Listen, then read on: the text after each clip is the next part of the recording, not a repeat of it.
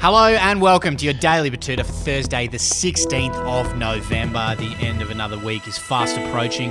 My name is Wendell Hussey and this is the biggest story from the Betoota Advocate's newspaper edition today. It's a local one about a dad who's finally agreed to exercise for the first time in a decade by sprinting as fast as he can for 1 hour.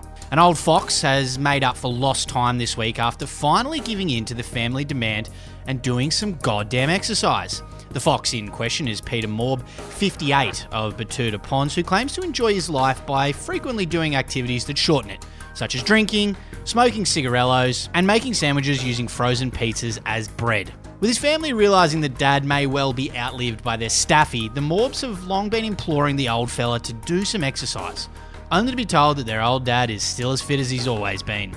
Peter's vast range of anti-exercise counter-arguments range from his assurance that no amount of cardio can make up for his natural dad strength to his extremely unproven theory that the human body is like a battery and the key to living longer is not to drain the power. However, after the untimely deaths of a number of his favourite hedonists, Dad has finally decided to make use of the joggers that are usually reserved for mowing the lawn and boat ramps. The family are eating their words with a side of victory dinner tonight as Morbo popped on his old training shorts and sweatbands before proceeding to sprint as fast as he could for 1 solid hour.